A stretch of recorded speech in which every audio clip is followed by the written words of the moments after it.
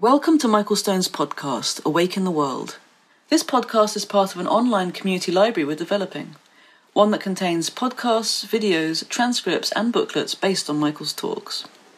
The goal of this library and this podcast is to bring mindfulness and mental health into the spotlight. Through this work, we're creating new ways to wake up through socially engaged, conscious, spiritual practice.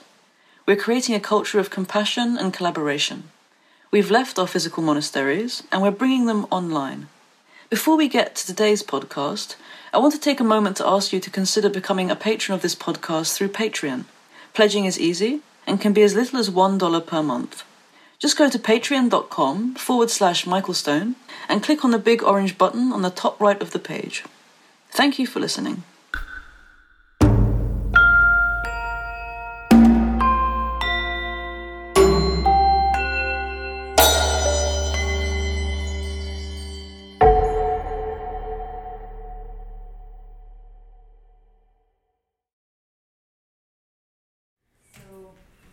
You said before about acceptance, it's forgiveness, and that sometimes you have to forgive someone, but then also you say, okay, this is it, you're not going to come back into my life.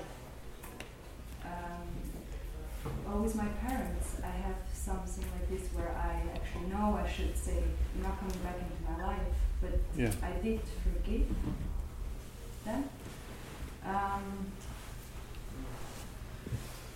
But, well, even sometimes friends tell me, like, why are you doing this over and over to yourself? Like, you should stop. But for me, it's like when I tell my mom not to come back into my life anymore, it's like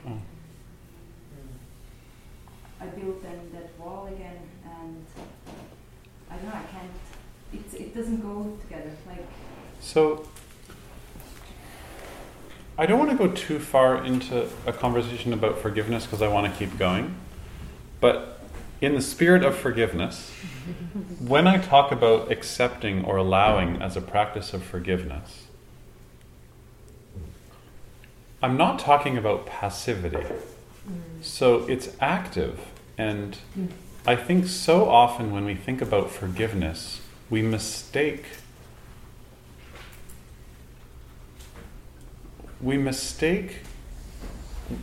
forgiveness for reconciliation.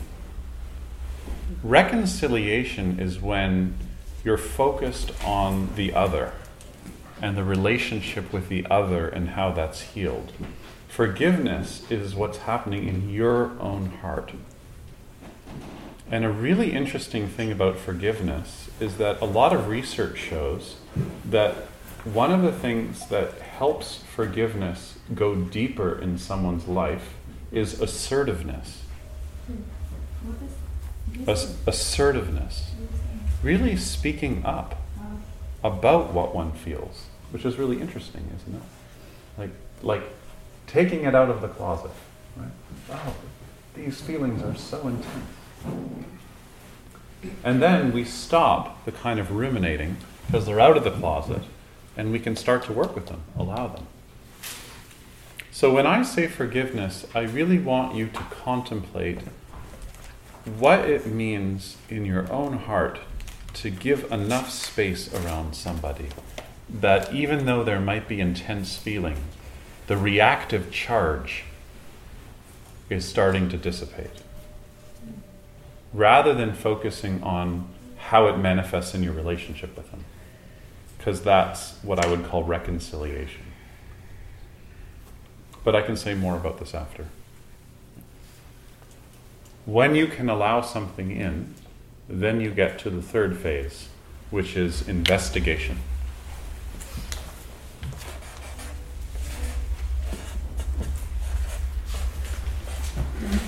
Now, most of the ways that meditation is taught, I find just ends here, where we stop, we just accept things as they are, and then you have the sort of Eckhart Tolle model. Did we just record that?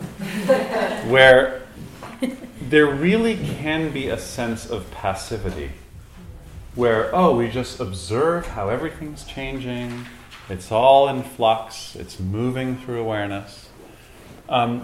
once you can accept what's in awareness, then we start looking closely at what's there from a place of stability, from a place of calm abiding, from a place of equanimity.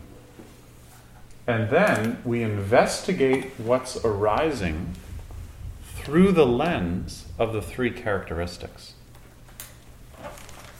which I was going to write inside this circle here, but you all know from the first class. The first characteristic is dukkha. So when something arises, we look at it. Is this dukkha? Or we look at it and say, oh, dukkha. Here is the wanting again. Here's the craving. And we embrace dukkha. That's how we investigate it. Ah, dukkha. Which is a way of helping you not making the attempt to make it different than it is. And we investigate through the second characteristic, which is anitya, impermanence. And you might ask, when something heavy arises, so this is very good to do with chronic pain. Is this impermanent? Or is this permanent? You might ask. So again, we're investigating what's arising through the lens of dukkha, impermanence, really noticing, the arising of sensation. Here's the arising of story, the arising of anxiety, the arising of fear, the arising of jealousy. It's dukkha. When jealousy is present, so is lack. When envy is present, so is stress. When wanting things to be different than they are is present, so is pain. And that's how we investigate dukkha. And then, when something heavy hits us, it feels permanent. I mean, does anybody here have habits that just feel permanent? Or certain body sensations, when they show up, feels permanent?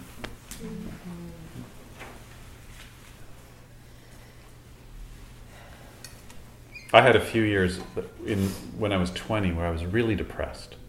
And I remember waking up in the morning and just thinking, this is going to be like this. The rest of my life is going to be like this.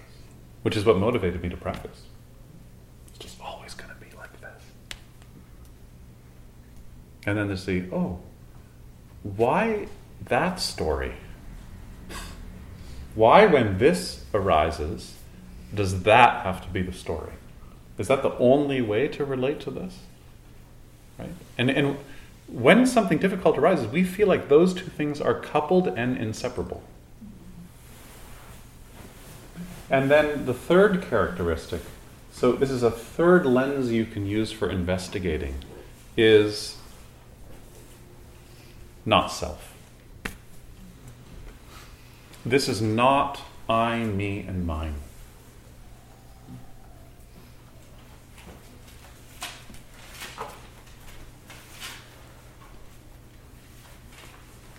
So one way you could do that is you could just sit breathing, and then when there's some calmness, I'll wait. When there's some calmness, then you say to yourself, who's breathing?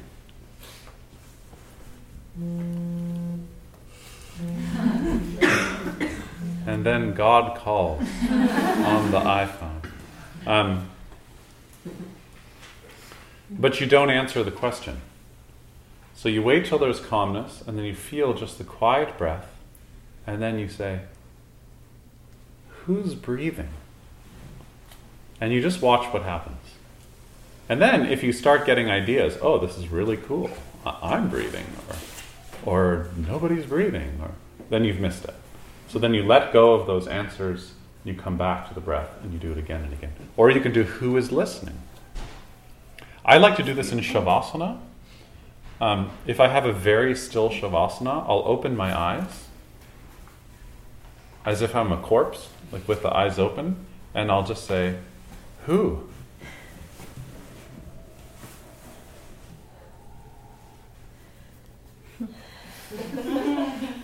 And then whenever like something sticks, I'll just say to myself, who? So there's this feeling of like the world happening, but it's not happening to anybody. And it's not that there is nobody, it's just that it's just the world happening. And so this is really important because once there's some space, because you've stopped and allowed in what's there, then you can start to investigate what's there. And what I love about this model is that it gives you some guidelines for how to investigate. Because we're all inner psychotherapists and psychoanalysts, analyzing all the content in terms of our history. And that can be an obstacle, actually, in meditation practice. Because it can be more storytelling. So what I like about this is saying, well, there's another way to use your mind to investigate what's showing up. But it doesn't refer back to a self. And you investigate it in terms of dukkha, in terms of impermanence, and in terms of not self. And so when I work with students refining their meditation practice, I'm always thinking in terms of this model of, well, what do we need to focus on more in terms of how they're investigating their experience? Or maybe someone's really started to see impermanence, maybe we'll switch to the not-self perspective. Yeah? How does this fit into returning to the object of meditation? Because, for example, like in Davey's example, when I start to realize there's something I need to accept in my meditation, I usually leave that alone and go back to the breath, and I don't investigate, or I don't. So where is the point where you think, okay, I'll follow this rather than coming back to the object of meditation? So the way I would test you is, can you sit and follow the breath and notice how when you come back to your breathing, whatever you were caught up in changes? Can you see that? And if you say yes, then I'll say, oh, well, she's got some stopping going on. She's sort of allowing something in, and there's probably some calmness. That's it. And then I would know, okay, well then maybe she can investigate a little bit. But if you said, oh yeah, my mind is so busy, and every time I hear the opera upstairs, I just like go crazy because I'm Italian and it makes me feel so passionate, and I just want to jump out of my seat and sing, then I would think, oh boy, she's not ready at all yet for investigating. So you can leave the breath and then go investigate. But then if you start investigating and it gets too analytical or too personal, then I would bring you back again to the breathing. Does that make sense? Yes. And so I've wandered, I've come back to the breath, I've come back to the breath. Do I investigate, or would you advise your student to investigate the thought that they had already left, or wait until something new arises and determine, okay, is this worth investigating? Do you go back to that? It depends on the person, and it depends on the circumstance, and it depends what's coming up.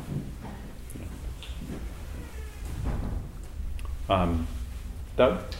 So you just said the magic word that hooked me, which was analytic, and that's really where I'm stuck here. Yeah. When you say investigate, I always think of investigate for me it's investigate for a root cause, and I'm kind of letting go of those words. Yeah. But are there cases where something would not be dukkha or not be impermanent? Or are there cases where it would be a self? And as I think, I can't think of, maybe it's too obvious, but I've just it's not so much an investigation as I've heard it. It seems like a checklist. So maybe is the word, what am I investigating? And maybe it's the word I'm stuck on.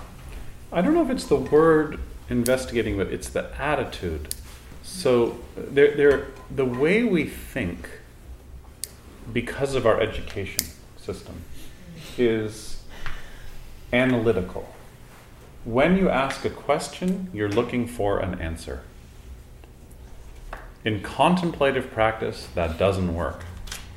And actually, I love the word contemplation because it has in the middle the word temple. And the difference between analysis and contemplation is in contemplation, we ask a question without an interest in an answer. Trouble is it also has the word template buried in it, which seems to me to be analytic. Of course, you will see that. Template in terms of these questions around the three characteristics. But it's important to understand that the three characteristics are just questions that you're posing to experience. Is this dukkha? Is this permanent? Is this eternal? Just as a tool for contemplation, not as trying to find an answer. Yeah. I'm just wondering, like, in addition to the three characteristics, could the investigation also just be kind of like open-ended? Like sometimes I ask myself, like when, like just how am I feeling? Like what does this actually feel like? Yeah. Without looking for a word to answer it, but just trying to like experience it. Yeah, I have a friend, Martine Batchelor, who studied when she was younger as a Korean nun in the Zen tradition. And the only practice her teacher gave her was, what is this? Mm-hmm. Yeah. So you do it all day. You do it when you're meditating, you do it when you're walking around, wherever something's happening, you just say, what is this? What is this? And it's a really fascinating thing to do, like, especially for people who have anxiety. This can be a good one, like some anxiety resolution. What is this? And you don't answer it. It's just like, oh, what is this? And it just brings you more intimate with the experience. So that can be an open-ended question, for sure. Can we go one more? So the last one is non-ID,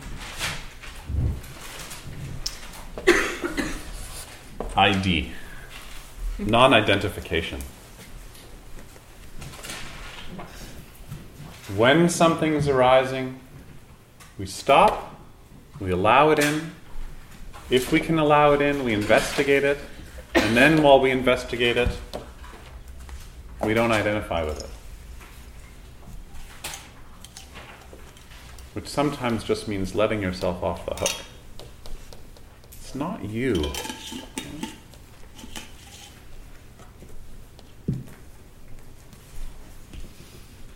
So, if this is dukkha, if this side is dukkha, then this side is not self.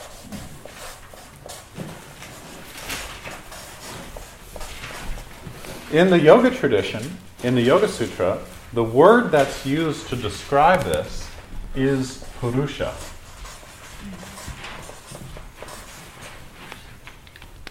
What's also interesting in the Yoga Sutra is Purusha is defined as Swarupa Shunya. Swa means self, Rupa is form, Shunya means empty. So Purusha is actually empty of self-form. In other words, don't reify this as a thing. And most translators translate Purusha as pure awareness. Right? So this is selfing, and this is just pure awareness without a self in it. Okay? And I think that that's helpful to really see that this whole thing here is the creation of a sense of self. It's personalizing thing. It's identifying with what's arising. And we can also look at that from this side and see this is just pure awareness. Which, by the way, is empty of self-form. In other words, it's not a thing. But I have a little bit of a different take on this.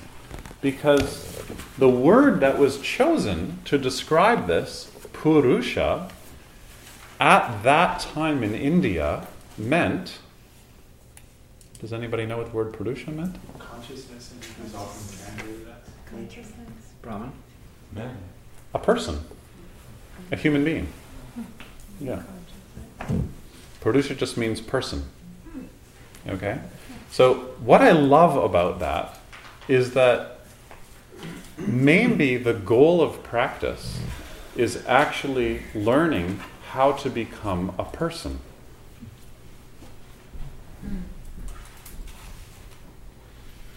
That maybe this word was used ironically, so that we had this sense that actually when the mind clears up, and I don't mean the mind gets clear, I just mean the craving clears out of our focus, what's left? A person. You. Not the you think is you. So that you're free to be nobody. And that's why I always say that the goal of practice is eccentricity. Because when you're free to be who you are, in the text we say that's nirvana. But actually, on the street, we would say people who practice over a long period of time become more eccentric. Because there's less self-consciousness, less self-referencing. You see? So Purusha is a person, a human being.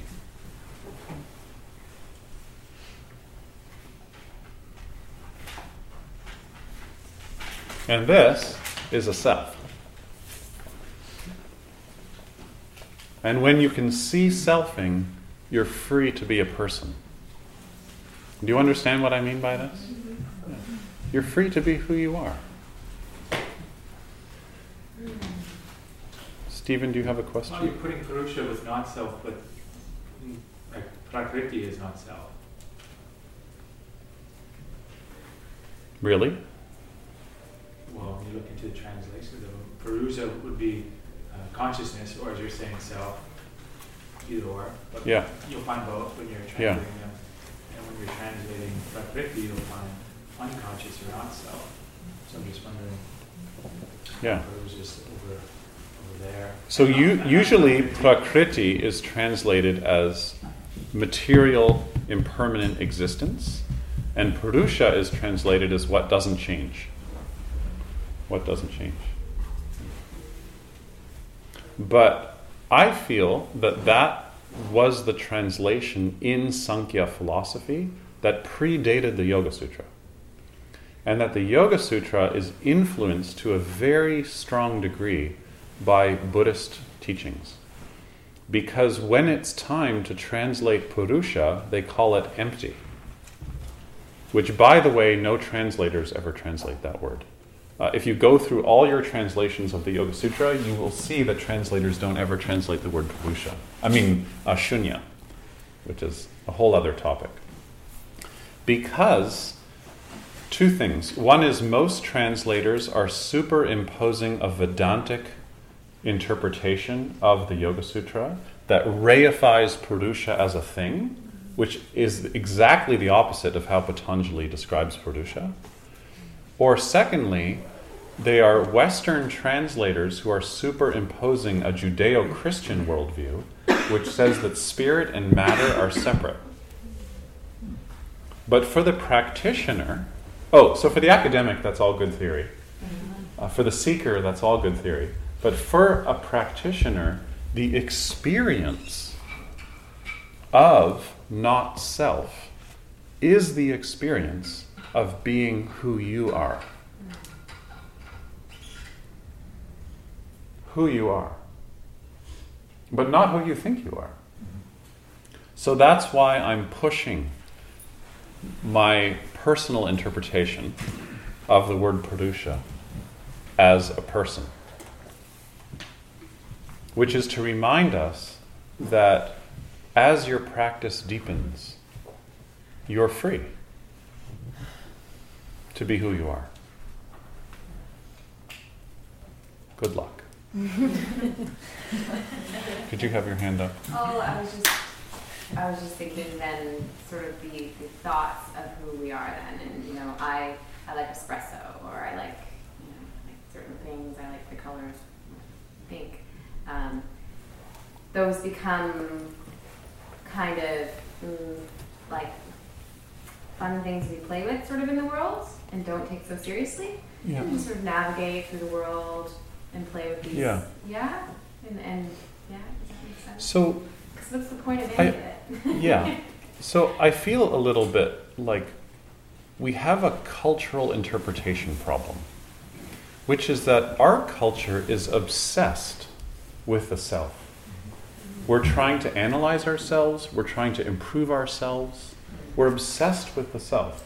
So when we hear the teaching of not self, the way we're translating not self is that, oh, then the self doesn't exist. It's like too far. Oh, so there is a self? Oh, no, I'm nobody. Which is just like reverse theology. A more helpful way in our culture to think about the self is that it's fiction. It's a piece of art. And we're constantly crafting the self so that the self can be many different things. And in seeing how the self is many different things, we see that it inherently is not one thing. In other words, what I want you to come away with in this understanding of not self is not a negative, but actually a positive. That we're different people with different people. You're not the same person with every person you're with. Sometimes we have discontinuous senses of self, where you feel yourself one way and then you don't feel that way anymore and you feel like a different sense of self. It's called high school. Right? High school students really get this because they really get impermanence, they really get suffering, and they really get that the self, they're making it up. Yeah. Or the culture's making it up for them and they don't like that. So in response, they're going to make up a different self. Like, all women cut their hair this way, so I'm just going to shave my head. And then next month, I'm going to make it pink. And then next month, I'm going to get a mohawk. And just to show that I can actually do whatever I want with this self. And it's one of the beautiful things about youth. One of the only beautiful things about youth. Adolescence. Puberty. That's the only good thing about puberty is what you can do with your hair. But the point of this is that what if we stop thinking so much of, getting rid of the self, getting rid of the ego, letting go of self, and instead say, I'm so many different selves. And because of that, the self is an elastic, plastic, malleable art project. Right. The self is a performance. And the self is constantly being performed in different ways because of causes and conditions. And there's no actor inside all that that's choosing the costumes. And that way we can see not self. And that when our face is glued too close to the mask, then we get dukkha. So the key in practice is how not to let the mask stick to your face. Carl Jung once said, there's nothing wrong with a persona as long as you have a lot of them. Are you able to shift? You're so many characters, not just the ones that other people have constructed for you. Yes? And what about neuroscience? Like, what about the chemicals in your brain? Like, I've also heard in psychotherapy, like with my therapist, for example, he talks about traumas happening at a really young age. It programs your brain in a certain way. So how does that come into this? Those are the samskaras. Okay. traumas at a young age do influence the samskaras in really, really profound ways. So you can And that influences perception. And yes, it's elastic. It can be changed. And if you think of it in terms of genetics, it's really interesting because every moment in the way we're paying attention, we're turning genes on and off. And then you can think so that when, let's say, you have a kid, you said you were 40, so I'm sorry to bring this up. Not yet. I'm 38. There's certain groups where you just shouldn't say when Yeah. you have a kid, That's fine. because suddenly they're all like, shit, am I supposed to be having a kid?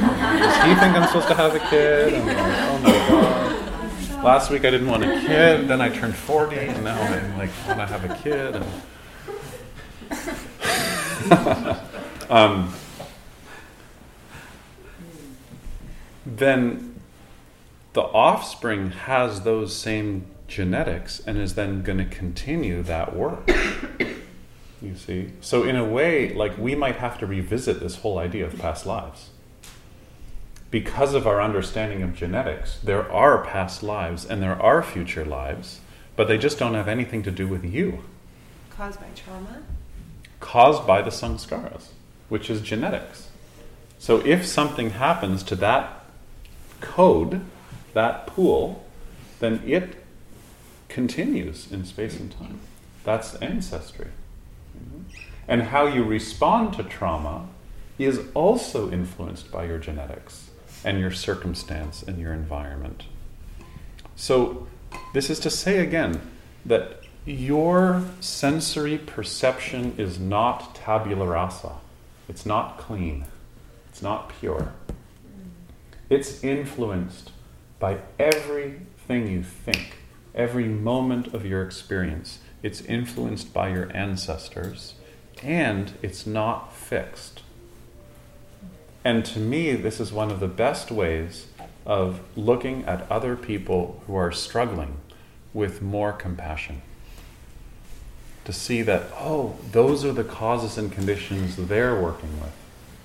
And look, they're doing their best.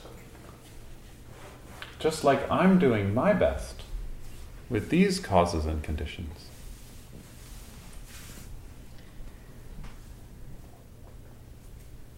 And sometimes there are certain traumas or certain habits where you're not going to work through it in your lifetime. Or you have a friend who has a drug addiction, and you have to sometimes pull back and say, okay, I've done everything I can for the last 15 years. Or you have a mother who's alcoholic. I've done everything I can for 40 years. And then out of love, now I'm going to step back because I realize their karma just has to burn itself out. Like I have a friend a few years ago, and their alcoholic father was dying in the hospital, and they were a meditator, and the father just really wanted a drink.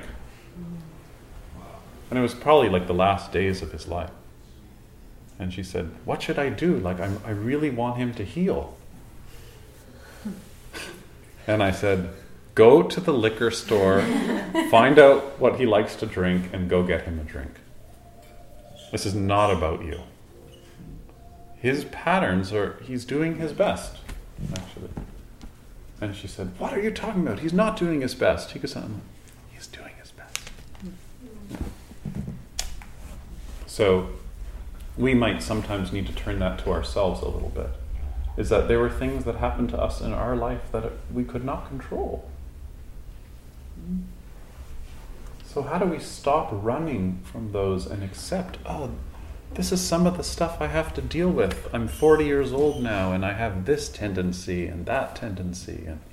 And just to allow that in a little bit. And to investigate it. And also, not to identify with it. These are the causes and conditions. It's not me. It's not my fault. Even though I have to take responsibility.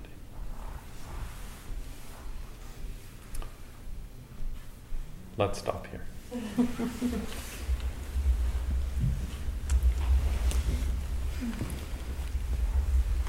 I'm going to drink some water, and then we'll take 2 questions, and then we'll chant.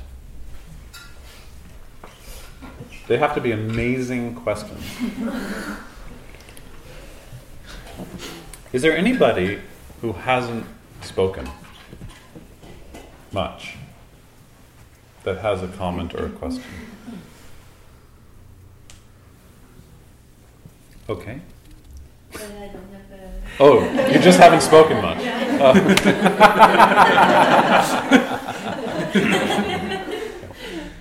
One of the things I find really hard to deal with in my own life is the socio-political economic system and having compassion for people who are at the levers of control of society. Mm-hmm. I recognize that they've gone through this traumatic upbringing of being raised by sociopaths.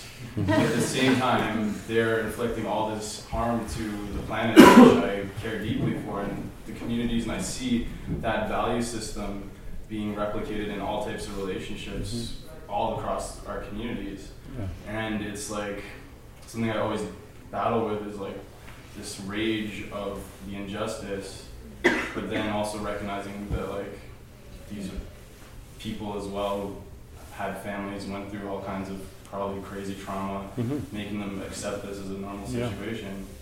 So we have to hold both those things. You have to say things like, there is a 1%. And you also have to say, there's no 1%. There's people that are the 1%.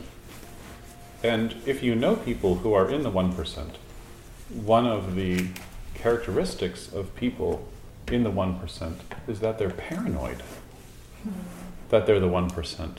And actually, they're lonely that they're the 1%. I'm referring to this economic model of the 1% and the 99%.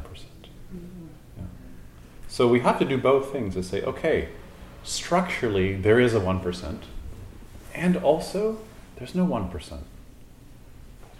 And how do you hold both those things? Rob Ford is a maniac. Rob Ford is in tremendous denial. Rob Ford might be a really good dad. There might be a way he tucks his kids into bed that might actually be really beautiful, and that's what those kids know as their dad. And also, Rob Ford really needs help. And also, Rob Ford should not be allowed to open his mouth as the mayor of Toronto. How do you hold all these things? So you see the structural element and you see a human heart there. That's a mess. Politicians are in denial, generally. They tell lies, generally.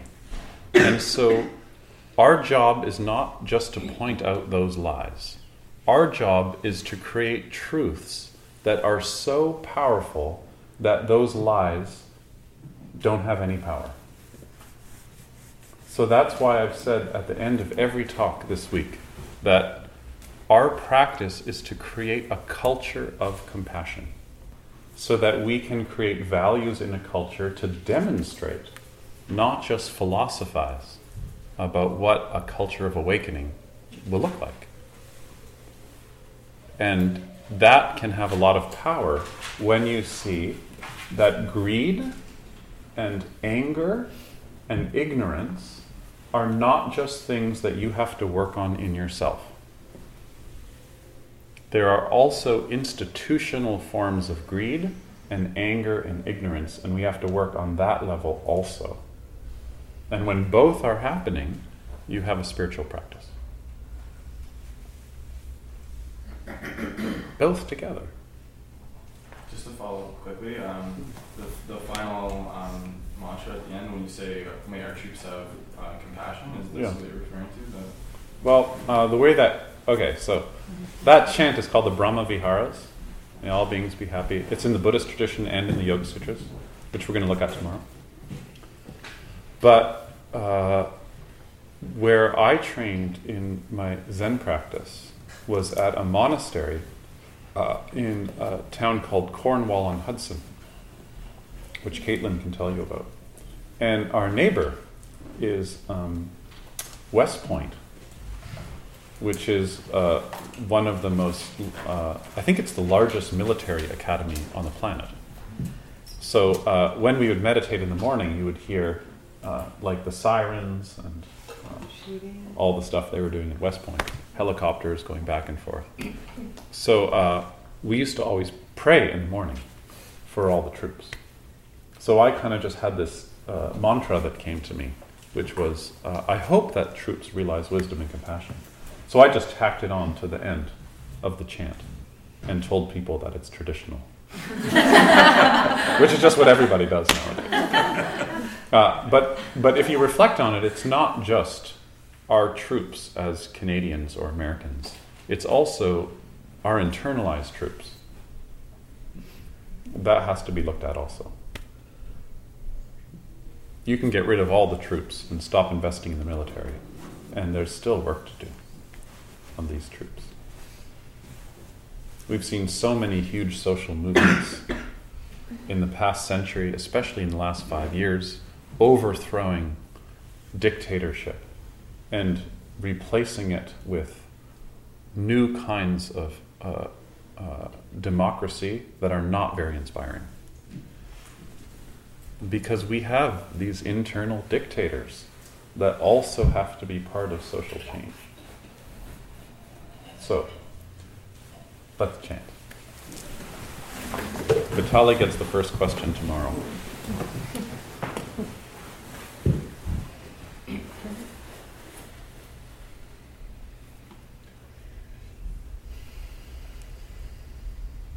Rose, do you want to lead the chant?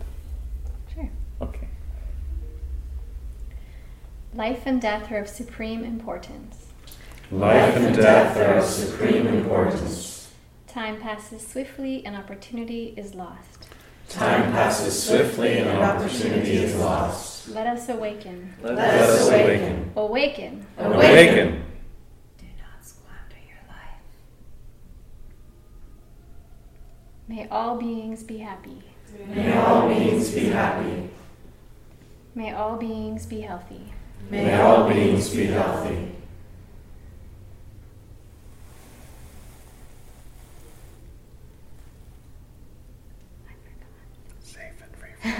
May all beings be safe and free from danger.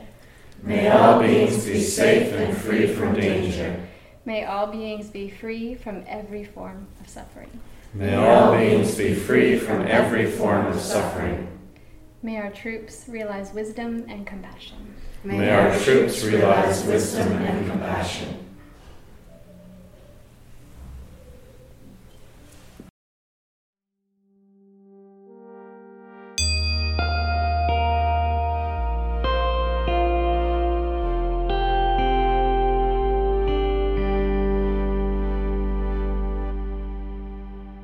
Thank you for listening to Michael Stone's podcast, Awaken the World. If you like this podcast, you can support it by subscribing on iTunes or SoundCloud. Please take a moment to rate us and leave a comment. Your feedback helps to distinguish us from the pack. You can also support us by word of mouth. Tell a friend or send a tweet. Finally, please consider becoming a patron of this podcast through Patreon at patreon.com/Michael Stone. Even a couple of dollars a month will help us reach our goals. To learn about Michael's retreats and his online courses, go to michaelstoneteaching.com. Once again, that's michaelstoneteaching.com. With your support, we'll continue to build a community library about mindfulness and mental health that can be shared with the world.